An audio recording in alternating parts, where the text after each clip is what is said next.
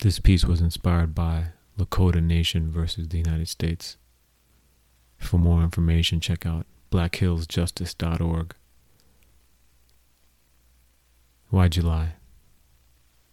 You keep saying it's supposed to be independence, but some mostly be dependent on that Confederate pendant. Why'd you lie for?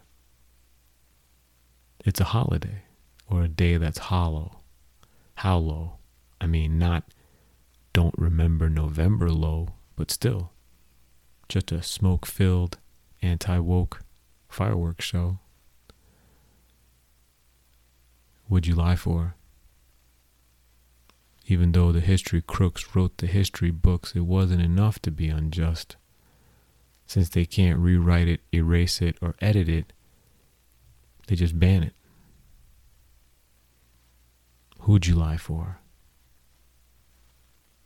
You can carve yourself into Mount Rushmore while you denounce their ancestors' folklore. These treaties were never about peace, just about you getting a piece of land as a treat or to trick them into complying. Seems they're both lying, you with your words and them with their bodies. The genocide that no bodies remember, but it happened. Ask their kids, taken to learn the right way, to style their hair and which clothes stay. You clean their young tongues of their barbaric words. Now we consult their young ones on how to put out the fires of the world. Why'd you lie for?